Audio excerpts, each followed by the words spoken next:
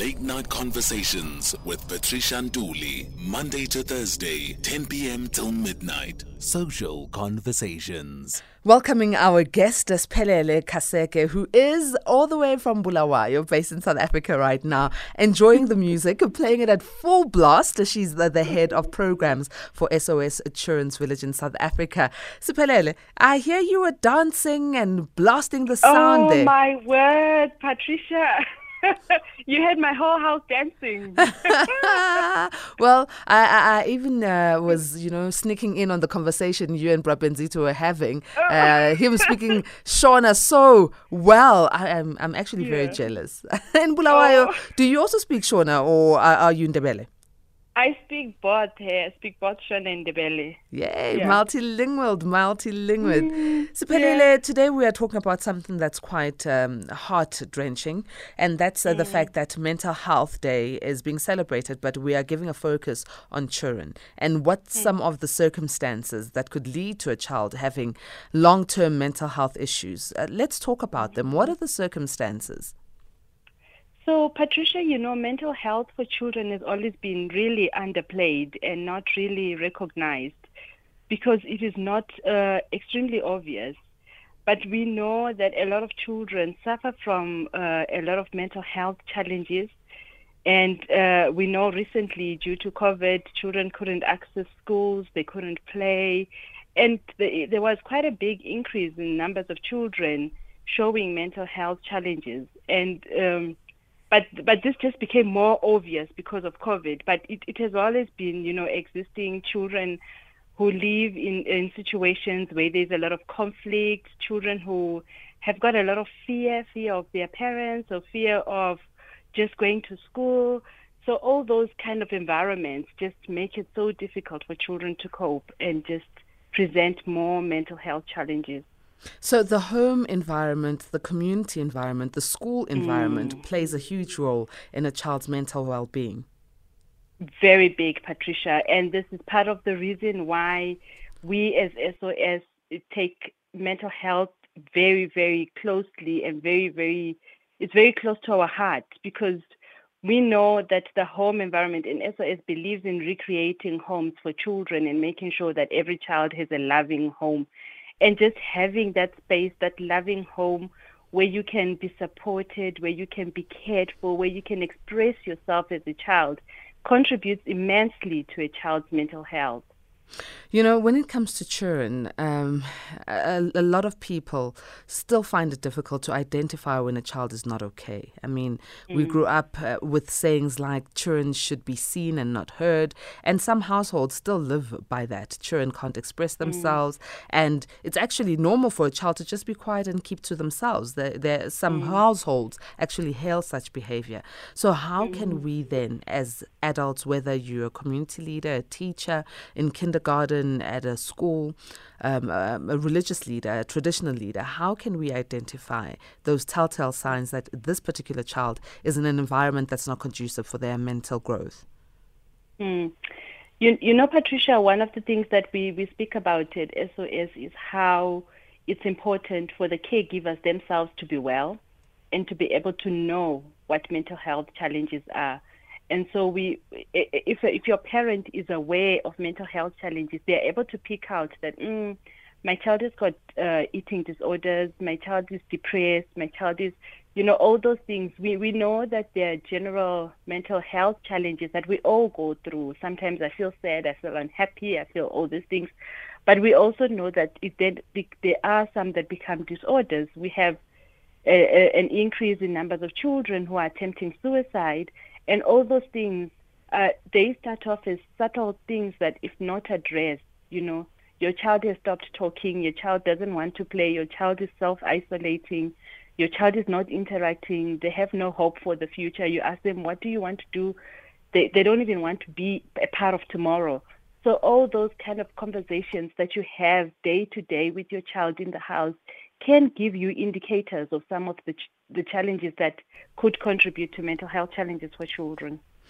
Sipelile, you made mention that it is important for caregivers, parents and adults in society to also understand mental health issues in order for them to be able to identify them in children. So how do parents make sure that their own mental well-being is looked after so it doesn't affect their children? Mm-hmm. You know what? I think for me, I give big recognition to organizations like Depression SA and things like that, because they have worked hard in creating awareness on mental health issues, especially for adults and children. And I mean, growing up, for some of us, these are not things that were known. Hey, you would just be easily sidelined or stigmatized if you had a mental health issue. But now I think there's quite a lot of awareness. There's organizations that are creating that awareness that make it possible for people to see that, I'm starting to not to function well in my day-to-day operations as a mother or as a person. And I need to start to seek help, or I need to speak to someone about this. So some of those, yeah.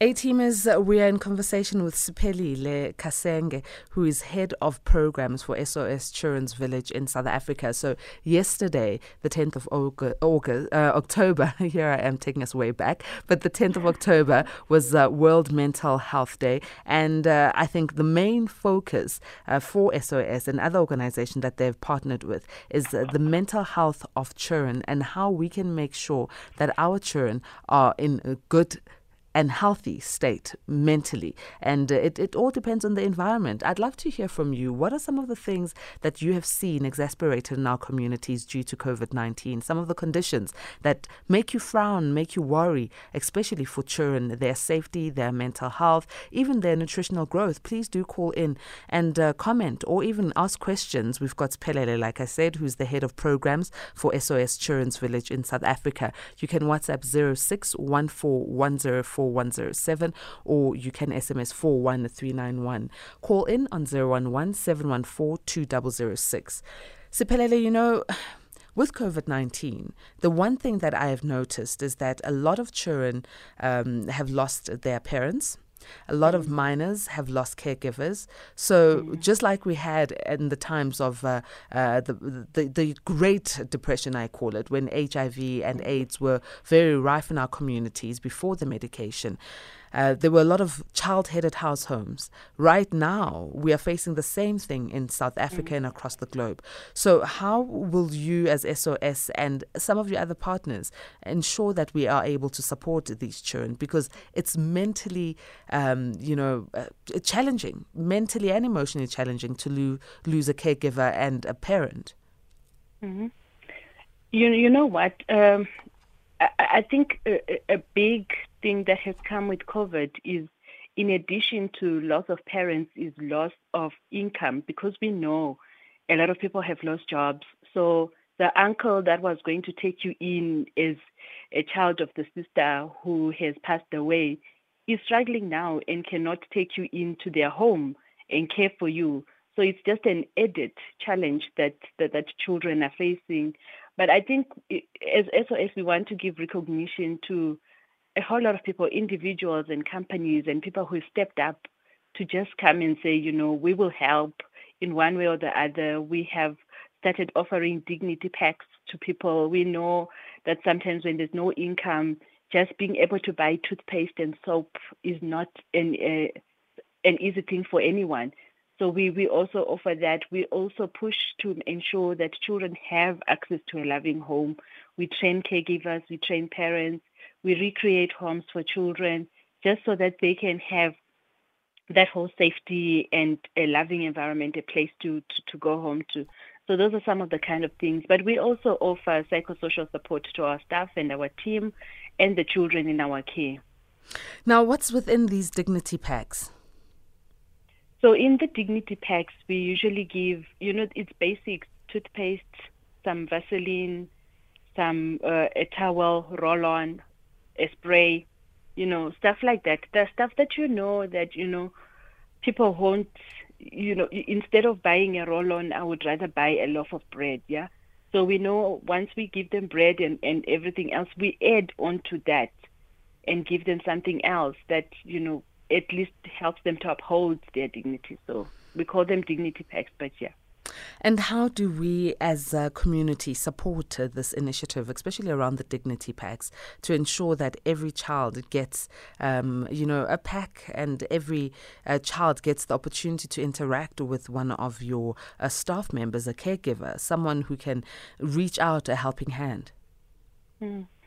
So we're always open to people who would like to support us. You can give us a call. Can I give you our number? Yes, please do. Okay. So you can call us on our number 011-234-8708, or you can also email info@sossouthafrica, one word, .org.za. All right, so anyone can just SMS and can call in or send an email, and you'd be able to let them know how they can donate these dignity packs. Or they can also go on our website, www.sossouthafrica.org.za. Excellent. Let's go to a voice note. Hi, Patricia. This is Anonymous in Durban. I've seen my kids in 2017 being depressed when they were supposed to leave to Eastern Cape. And the next day, I found a call. My boy was asking me, when am I coming with them? I had to lie by that time that I'm coming there soon. And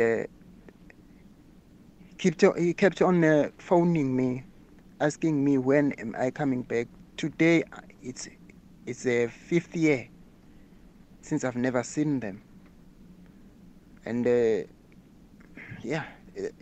was so depressing even for me, so bad. Sure.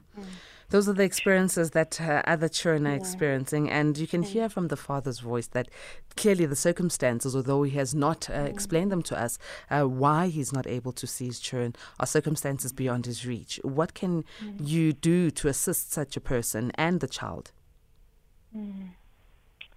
I think I would recommend that maybe he phones Depression SA and really speak to them about the issues and circumstances around him not being able to reach out to see his children. But Patricia, this is also something that we're seeing quite common with a lot of our children: separation from siblings due to COVID and other things, and separation from their parents. And it really does affect gives them a lot of attachment challenges and harsh difficulties to cope. It's very sad. It's very very sad. Really sad. Yeah. I mean, as much as death is difficult to deal with, but I think separation becomes even more difficult to deal with because you keep asking yourself questions, especially from the child's point of view. So maybe let's talk about the cost of mental health. I mean, it's not cheap to see a psychologist. It's not cheap to see a psychiatrist if you need to get to that route. So how can we ensure that all South Africans are able to access mental health care? The theme for mental health this year is an equal mental health in an unequal world. I think it's giving recognition to what you have just said, that accessing mental health is not cheap for everybody, and we know that in low-resourced areas, it's actually almost impossible to get such services. But one of the things that we also advocate for is investing in mental health training and mental health development for people, for caregivers and people, your teachers, your nurses, and people who have day-to-day access to children. This is what is being referred to as psychological first aid, where you start to identify some of those issues that children can have, and I can pick them up as a non-mental health practitioner and refer them. So it's kind of that kind of environment that we're trying to create, but we really know that it is not cheap and it's not really easy for anyone, especially in low-resource areas, to access. Or is there anything that can be done to encourage our public health care system to incorporate mental health as one of their services, that they really push and ensure that there's, dignity in the nature or the way that mental health is mental health care is given in our public health care service? I think the government has started to do a lot of, I know they do like mobile services that they offer that has a mental health practitioner inside together with a nurse and someone else, like a whole kind of package that they're offering to people, and they go around in low resource communities so that people can access that service. I think it's one of the best initiatives that they have done to reach out to families and communities, and I think that needs to be grown, and more of that needs to be done. But yeah, I still think that there's quite a lot of work that advocacy organizations really need to do to speak into government investing more into mental health issues. A lot and needs especially to be of done. children. Yeah, a lot needs to be done. How does Yeah. one get the psychological first aid certificate, if there is one? So there are organizations, I know organizations like REPSSI who are offering trainings around that. But yeah, it is something that people can, I know they've been offering it to communities and just training communities, especially during around the COVID era, to kind of create awareness for them around mental health. They just call it psychological first aid, yeah. Sure.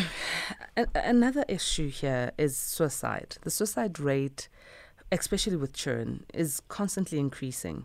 We are getting into grade 12 exam time, but not only for grade 12s. I mean, even children as young as 13, 14 are committing suicide. What can be done?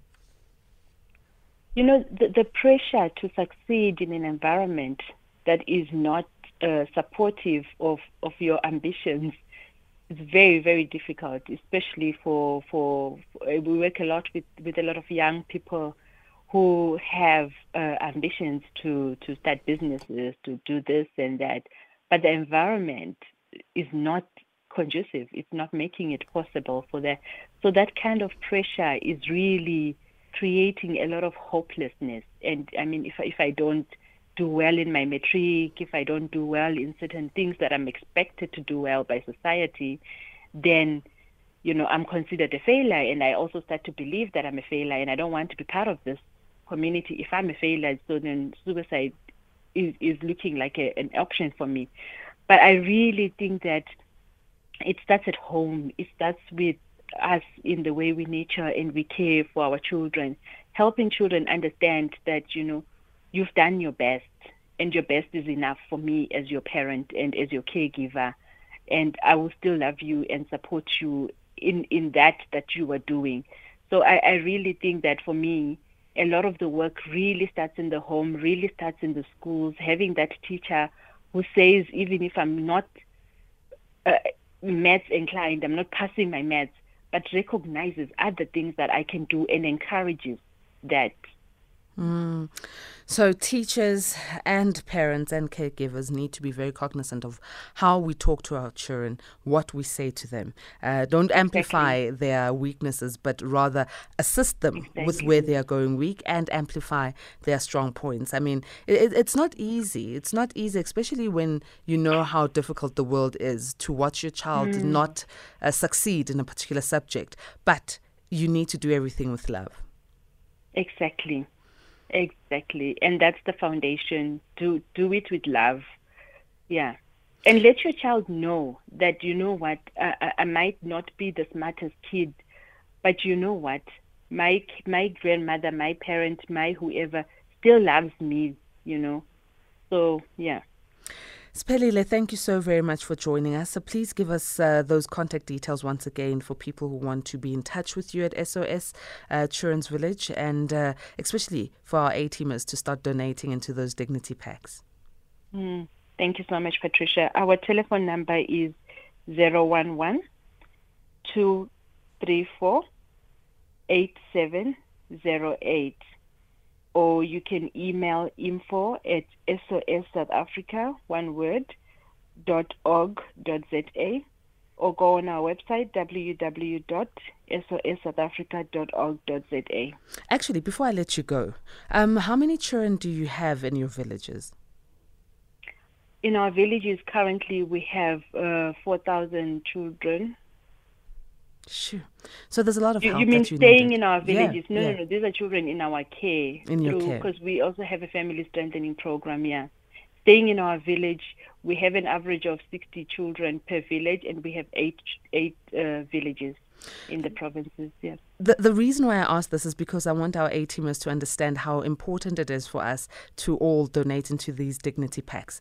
Tell you what, Exactly. I'm definitely going to come through with some donations from my side personally. So wait for my call, and I'll be coming through to one of your villages to donate, okay?